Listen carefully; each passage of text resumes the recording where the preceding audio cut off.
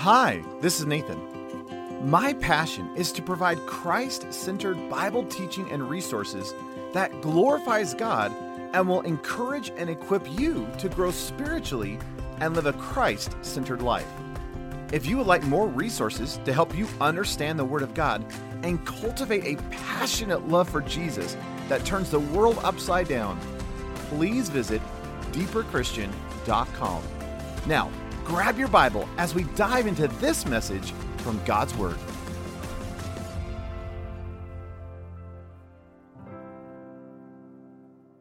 Well, if you have your Bibles this morning, John chapter 14.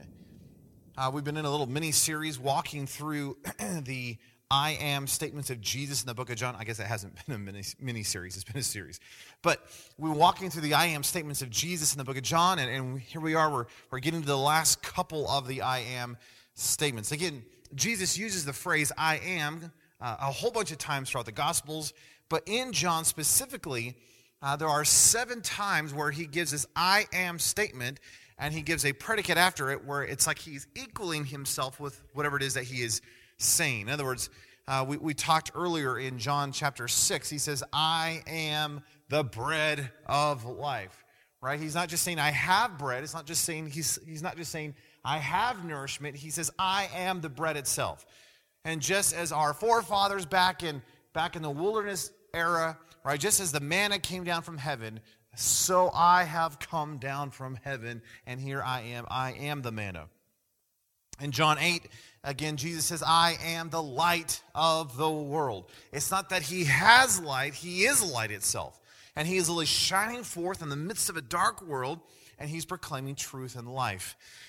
In John 10, he says, I am the door or the gate of the sheep. In John, a little bit further in John 10, he says, I am the good shepherd. That I am not just, I don't just have this thought, or I just don't have this, side hobby called shepherding. He says, I am the good shepherd itself. I'm actually the qualified shepherd. And as a shepherd, I'm going to provide, I'm going to protect, I'm going to direct, I'm going to give my sheep, my people, everything that they need. Which is just amazing. Last week, we looked at this idea that where Jesus is talking to Mary and Martha, and Jesus says, hey, look, I am the resurrection and the life. And it's not just that he has resurrection, and it's not even just a hope that, well, one day in the future we're going to have this resurrected body thing. He says, no, you got to understand, I am resurrection itself, which is pretty amazing. Now, one other reminder as we're just getting into this is that all of these I am statements in the Greek are in the present tense. And the reason that is so phenomenal and it's so profound is the fact that it's not just, well, it was present, it was current when Jesus was speaking it. The idea is more of the ever-present tense. So whenever it is present tense, these things are true of Jesus. So right now in your life, at this exact moment, is this true? Yes. Well, what about right now? Yes. What about right now? Yes. So whenever it is that you live in the present, these things are true. These things are reality. And by the way, if you haven't figured this out, you always live in the present. In other words, some of us, I think, probably live in the past or we dream about the future. But we live in the present, which means the fact that Jesus is the bread, Jesus is the light, he is the good shepherd, he is the gate, he is a resurrection. These are all true, present tense, not just yesterday, not, well, maybe we hope he'll be that way tomorrow. It's, he is that way right this very moment, which should give us incredible encouragement. Now, in John chapter 14, which is our next one, just to give you some context, Jesus is in the upper room, and in chapter 13, he comes in and he washes the feet of his disciples. And I don't know if you can imagine this. It's Jesus knows what is coming. The disciples seem to be a little clueless. But here they are. They're going through the Passover meal celebration, and he washes their feet, and then he talks about his betrayal. He gives them this commandment toward the end of John 13. And he says, hey, look, all men, hey, when the world looks upon you, they're going to know that you are my disciples. How are they going to know that? Oh, by your love one for another. And then almost in this weird irony, Jesus looks at Peter and says, oh, by the way, Peter, we're talking about how the world's going to know that you are my disciples because you love one another. You're going to betray me. Which I just think that's sadly ironic in this whole thing. And he comes into chapter 14, and he gives this phenomenal statement. Let me just read. I'm going to start with verse 1, and we're going to look specifically at verse 6. But in John 14, verse 1, Jesus says, obviously, here they are, they're heartbroken. The whole context of this thing is it's a very sober moment. In other words, they're celebrating the Passover, yes, but the way that Jesus is talking, they recognize there is something different about to happen. And he says, hey, let not your hearts be troubled, because obviously they were. He says, you believe in God, believe also in me. In my Father's house there are many dwelling places. If it were not so, I would have told you. I am going to prepare a place for you, and if I go and prepare a place for you, I will come again and receive you to myself, that where I am, you may also be. You know where I am going, and you know the way. Jesus says, hey, look, don't be discouraged. Don't be disheartened. Hey, don't let your hearts be troubled. Why? Because I'm going somewhere to prepare a place for you. Not that it was a bad translation. It's actually a great translation. But the problem with the King James translation, it talks about this idea of mansions. Oh, I'm going to prepare a mansion. And it's a great, beautiful thought. And obviously in the context of the 1600s, this would have made sense. We've taken that in the modern culture, and of course, you listen to a Southern gospel song, and I like Southern gospel, but you listen to Southern gospel songs, and it's like, woo, hey, streets of gold, we all get a mansion, praise the Lord. That's not what Jesus is saying. Sorry to break your heart. Don't let your hearts be troubled. And Jesus is saying, hey, look, I'm going to go and prepare a place for you, and in my Father's house there are many dwelling places. What Jesus is talking about is that Jewish idea of the insula. The insula was this little community, or it's a little compound. It's, the father had built his house, and so the son is about to get married. So, here he is engaged. What does the son do? Oh, he takes one of the sides of his father's house, and he begins to build off of that, and he builds a room onto his father's house. Right? So the father probably had a big room, and then the son kind of builds another room off of that. And again, they're building out of stone, mostly in Israel. And as such, it's going to take a lot of work. It's going to be effort. It's going to be, laborious in that sense. So here they are going to build a room. So I might as well use my father's wall as one of my walls. Why? It just saves time. It saves that effort, and it speeds this process up because, hey, I want to get married. And so here's the son. He goes and begins to build this extra room. Why? It's the wedding chamber. It's where he and his wife are going to live probably for most of their, if not all their life. So when Jesus says, hey, look, don't be discouraged. Why? Because I am actually going to go to the Father. And when I go to the Father, don't worry. You are the bride of Christ. And again, it's an amazing picture.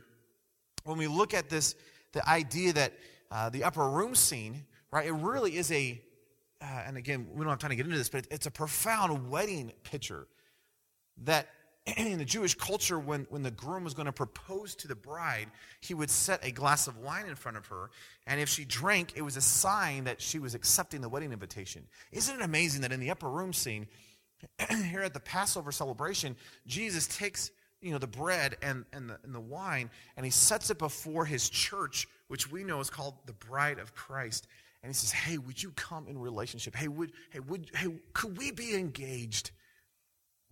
And of course, we see the early church partaking of that. And so here's Jesus now saying, look, I'm going to go and prepare a place for you. I'm going to prepare this wedding chamber. I'm going to prepare this dwelling place because, hey, in my Father's house, in this insula that my Father has, there's dwelling places. There's these rooms that I am working on. Why? So that you can be a part of what I have with the Father. It's just beautiful. And he says, and if I go and prepare a place for you, verse 3, I will come again and receive you to myself, that where I am, you may be also. Again, he's talking about this idea of coming and returning for his bride. And then he says in verse 4, you know where I am going, and you know the way. You know the way. Hey, you know what's going on, Jesus says. Now, Thomas stands up, or he probably didn't stand, but he's there, and he says in verse 5, and again, I love Thomas. Thomas is kind of the blunt. He's the one that just says it how it is, and there's no, he doesn't pull punches. In other words, he just says it like he sees it. And Thomas says to Jesus, "Lord, we do not know where you are going. How can we know the way?" Thomas just says, "Jesus, we have no clue."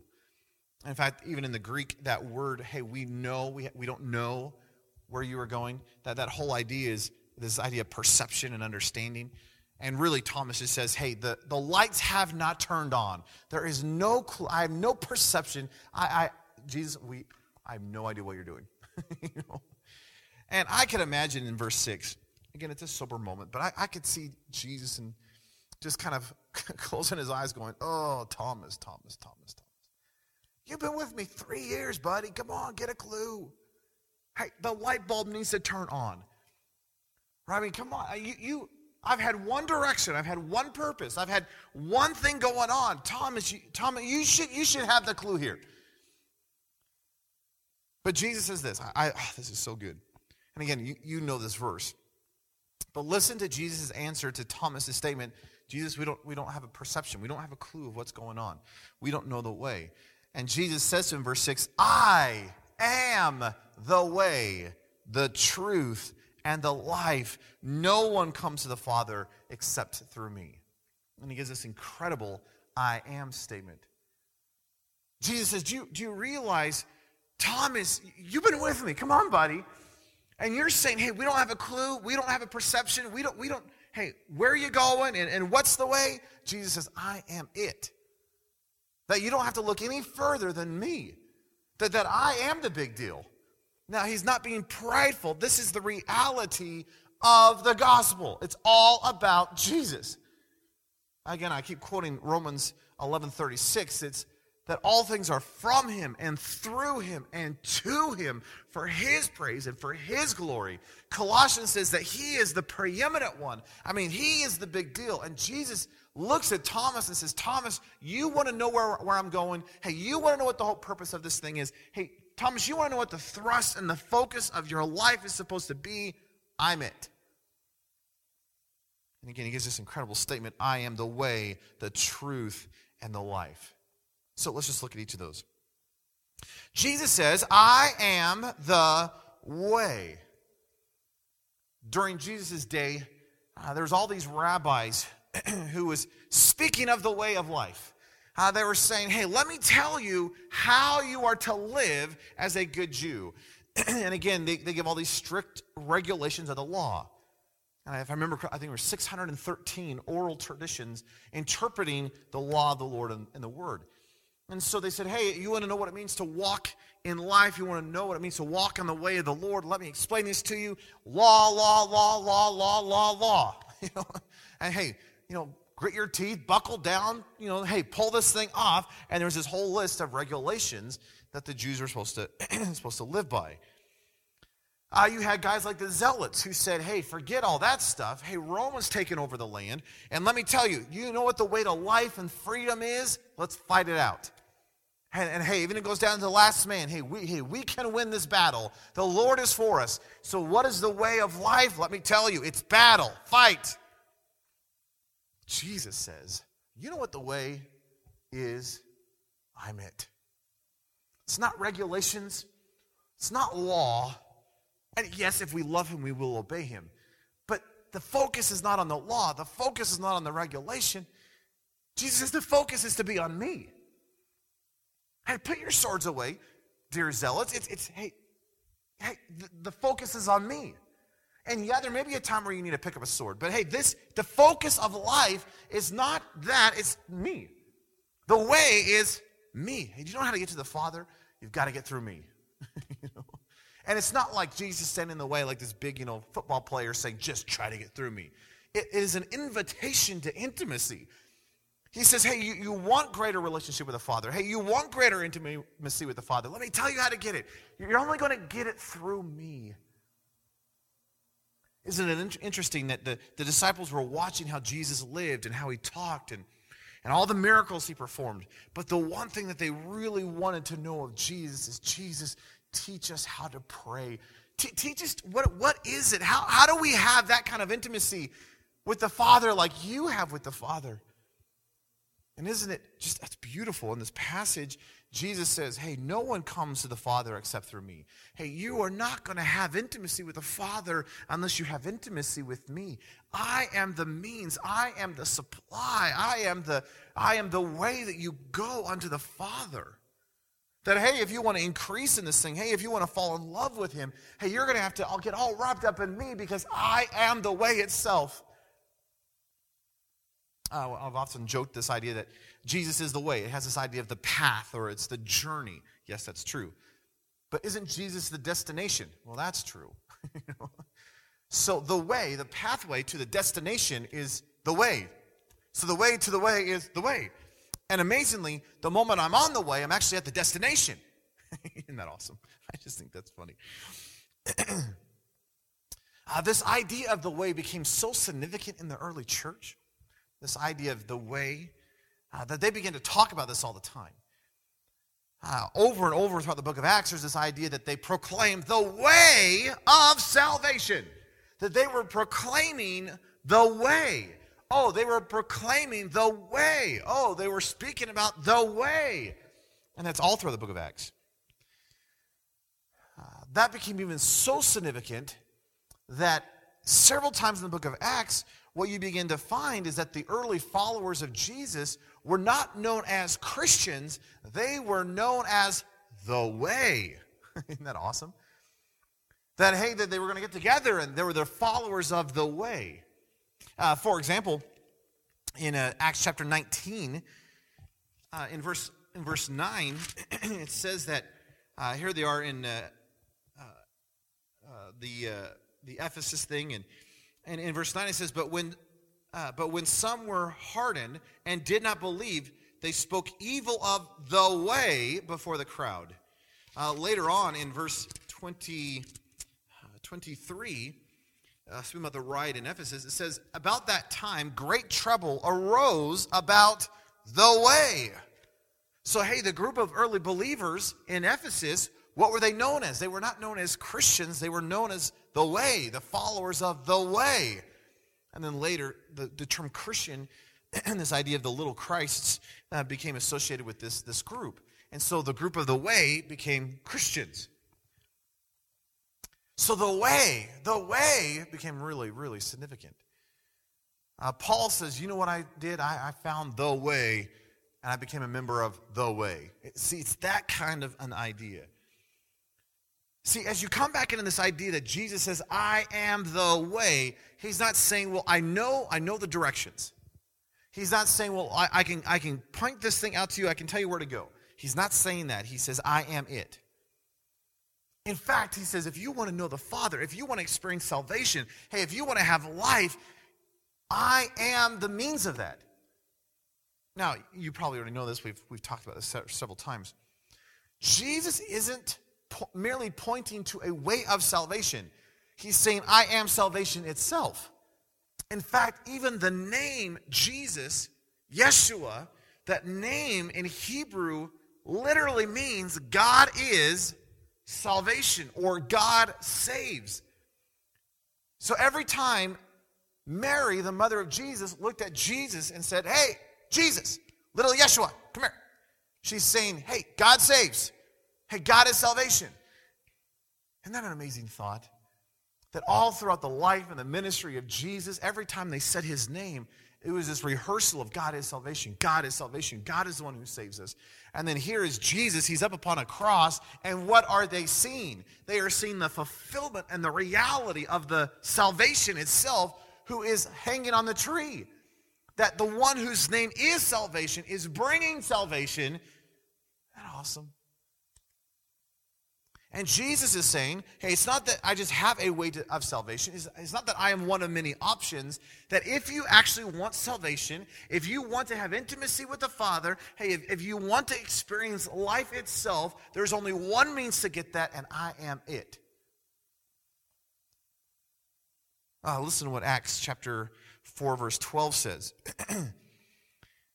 Peter and John are speaking, and it says, "And there is salvation in no one else, for there is no other name under heaven given among men by which we must be saved." There's only one name that brings salvation. It's Jesus, which means God is salvation. I just think that's incredible. One other aspect of this idea of the way, it really is this idea of a path, or it has this idea of journey. But there's also this undercurrent in the word, in the Greek, that has this idea of, has this idea of this unveiling or nothing hidden. In other words, if I am on the way, there is an exposing of being on this journey. That if I'm going to be on the path, my life is going to have to be exposed. If I'm going to be on the path, there is nothing hidden. And Jesus says, I am the place where nothing is hidden. That I am, as 1 John says, I am light, or in God He is light, and in Him is no darkness at all. That everything is exposed. Everything is in the light. And Jesus says, I am the way. I am this path where nothing is hidden. Everything is exposed. Which means if you're going to be on the way, and if you're going to be in Jesus, you've got to recognize that your life is going to be exposed. There's nothing that can be hidden. We must be honest and open and humble before the Lord. And we're going to be walking this way in this attitude of surrender and abiding and dependence, where we're not secluding, we're not hiding, we're not... Because this way is a way of openness. See, this way is the pattern of living. See, it's not just a mental belief that Jesus is the way. See, it's actually bringing our life into alignment with His way. That He becomes the pattern for living. He becomes the boundaries for our thought life. He becomes the essence of our living. And it's not just, well, yeah, I know that Jesus is the way. Praise the Lord, I get to go to heaven. It's my life needs to be exposed where nothing is hidden, and come and begin to walk in this pattern for life, which is the way, which is Jesus. And He becomes my pattern for living, that I begin to live His way. Now, Jesus continues, and He says, I'm not just the way. He says, I am also the truth. That's an interesting thought, that Jesus is the truth. It's not that Jesus has truth. It's not that Jesus is just merely speaking truth. He is. He says, I have been so acquainted. I've taken truth, and it so embodies who I am, to the point where it's not that I'm separate from truth and I speak truth. He says, I have become truth itself. Do you get that? That somehow Jesus, He's God, and there is no lie within Him. That it is impossible for God to lie, Scripture says. That He is, it's not just that He has truth, it's not that He just has facts, it's not just that He speaks correctly, it's that He is so tight with truth that you cannot separate truth from who He is. He is truth itself. So when He speaks, it is truth. There is no lie. Isn't that an amazing thought? Later on, in the supper room scene in John chapter 16, Jesus is looking at His disciples, and He speaks about the Holy Spirit. And He says in John 16:13, when the Spirit of truth comes, He, the Holy Spirit, will guide you into all truth. So get this, here's the Spirit of truth. Do you realize that's one of the names of the Holy Spirit? He is the Spirit of truth. That He is truth itself. And what is the Spirit of truth? And we know that the Holy Spirit is the Spirit of Jesus, right? So get this, walk this thing through. The Spirit of truth is going to guide you. It's this idea of taking you by the hand. It's going to lead you into all truth. Which is not facts. It is not information. It is a person whose name is Jesus. So here is the Spirit of truth, the Spirit of Jesus, who's going to take you by the hand and literally march you into all truth, which is Jesus Himself. And it says, for He will not speak on His own authority, but whatever He hears He will speak, and He will declare to you the things that are to come.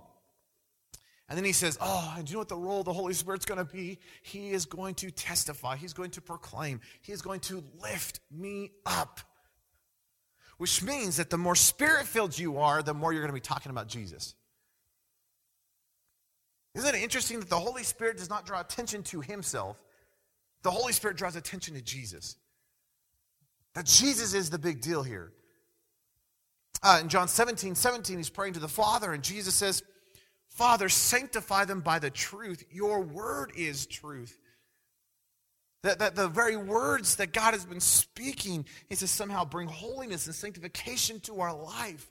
And is really to bring us into alignment with the truth, which is the person, Jesus. Now think this thing through. If Jesus is truth, not that he has truth, he is truth. If Jesus is truth, then anything outside of Jesus becomes a lie. I don't mean it's not factual. But see, so many of us, it's like we take our lives and we begin to build our life upon the truth of this. Sports, entertainment, success, right? Money, whatever it may be. And we begin to live and function in the reality of that truth. The moment I begin to build my life upon that truth, I actually find out that it's a lie because it's not Jesus. See, anytime I build my life upon anything outside of Jesus, what I begin to notice is that it's actually a lie. The world looks at you and says, let me tell you what success is. And they give you all these plans and the 5 steps to have success. And Jesus says, do you realize that if you build your life upon that thing, it's actually a lie and it's not going to satisfy because I am the truth. Hey, you want to get wrapped up in drugs and sex and alcohol? Fine, do it. But you're going to find that it's a lie. Because the truth is Jesus.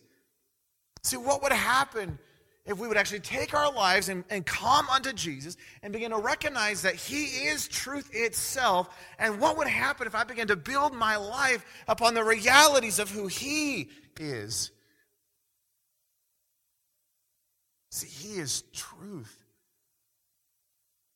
Truth itself, which means anything that is not of him, eventually I'm going to discover that it ultimately is a lie because it's not him. Again, it's not that it's not factual. Hey, drugs supposedly is exciting. Alcohol relaxes from what I've heard. But see, yeah, those may be truths, but ultimately you are going to be sick and it's going to kill you. Because it does not bring life. It's not truth. This thing only is a lie. What if we would begin to build our lives around the truth, the person, Jesus? Jesus says, not only am I the way, not only am I the truth, Jesus says, I am the life. It's not that I just have life, I am life itself. Now, obviously, we are not talking about biology. We're not talking about the fact of, well, I'm breathing right now, and that's, I can have that outside of Jesus. That is true. The word that Jesus uses here for life is the Greek word zoe, and it's this idea of, the best illustration I could probably come up with is you have a biology. You have a bios is the word in the Greek. This biology life, right? You're breathing, you eat, that's right, it's the biology life. And if you think of like an electric wire, right? I take a lamp and I plug it into the socket. The wire itself is the bios. It's the physical. I can see it. It has substance to it. But the electrical current that goes from the outlet into the lamp, that is the Zoe. I can't see it, but it's actual life. See, I don't look at a lamp and look at its cord and go, whoa, there's a lot of power in that cord.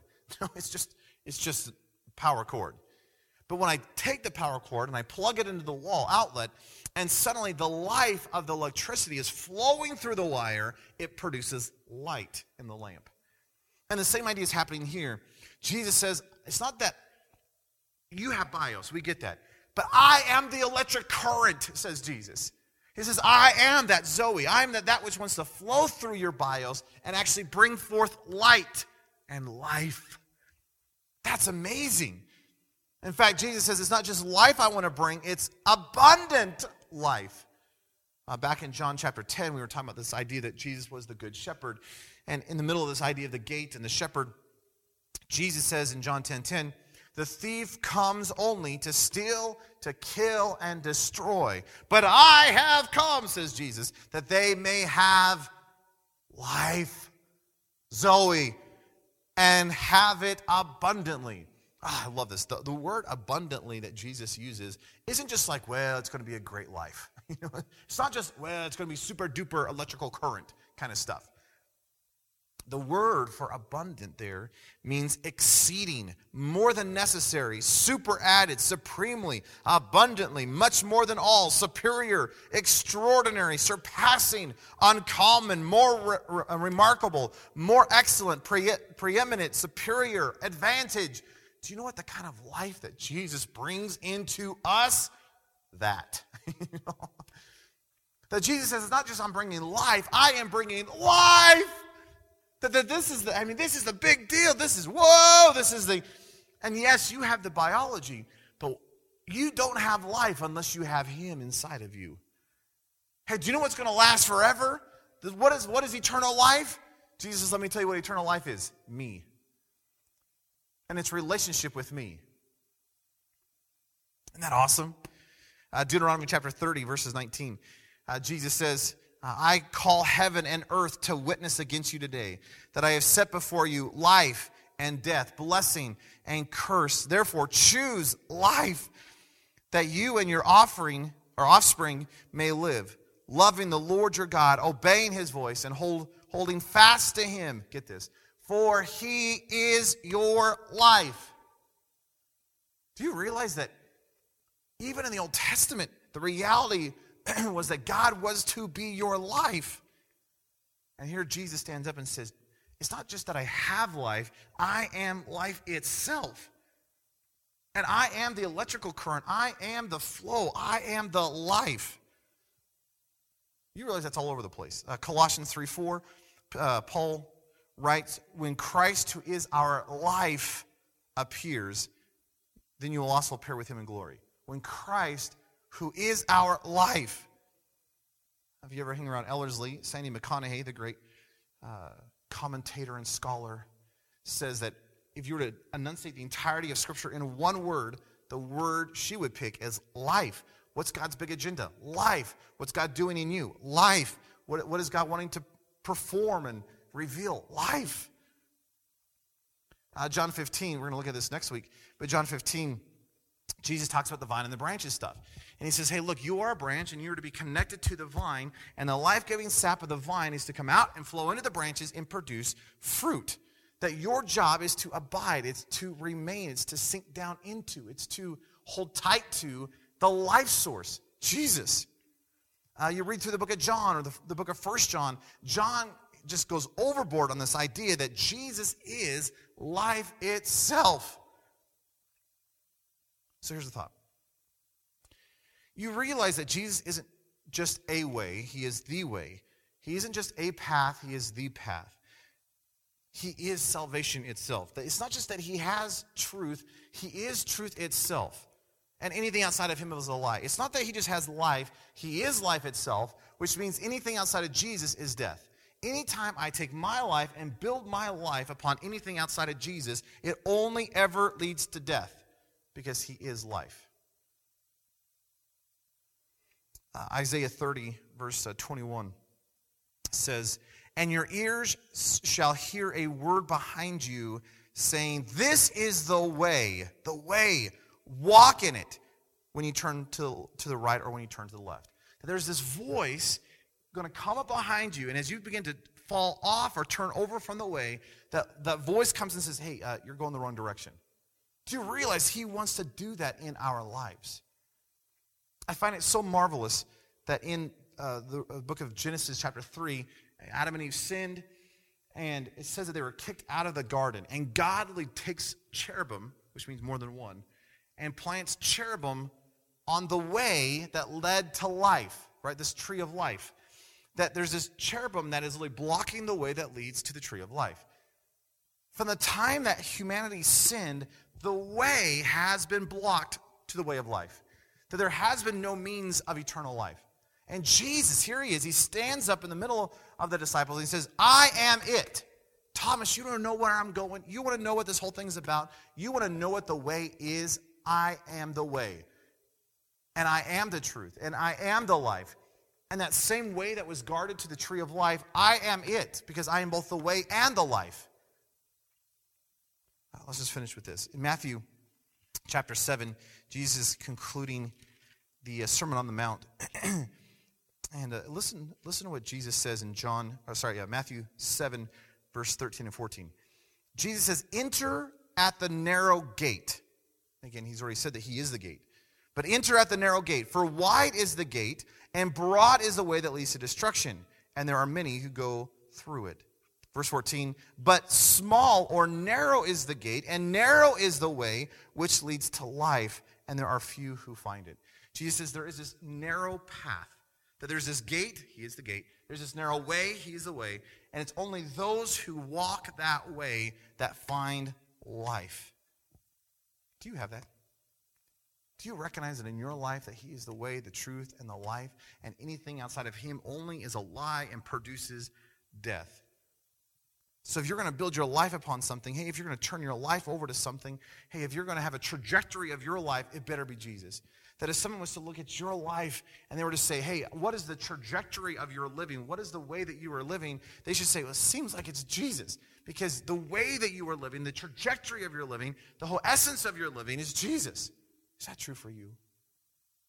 He is the way. He is the truth.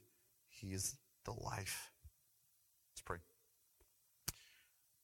Lord, you are it. Lord, I don't actually have to look anywhere else besides you. You are salvation. You are the way of intimacy that leads to the Father. You don't just have facts and information. You are truth itself. It's not that you just have life. You are life itself. You are the essence of it. Lord, what would it look like if you became the way, the truth, and the life in my life? What would it look like if I quit building my life upon what the world deems as success or pleasurable or entertaining, and my life was built firmly upon you, a solid rock? And yes, it's going to be compressed, and yes, it's going to be difficult, and yes, it's going to be narrow, and yes, it's going to be hard, because narrow is the way and difficult is this path, but it is the way that leads to life, because you are it. Lord, the road that was blocked to the tree of life back in the garden has been found. It is you. You are the way that leads to life, because you are life itself. So, Lord, will you do whatever is necessary in me? Will you turn my gaze upon you? Would you, as Isaiah says, will you whisper in my ear, saying, this is the way, walk in it, and do not let me go off either to the right or to the left. Lord, thank you that you are the way. Thank you that you are truth. Thank you that you are life itself, and that you've come to bring life, not just life, but abundant life. Do that in me, Jesus. We love you. Let's give the praise and the glory in your precious, powerful name we pray. Amen.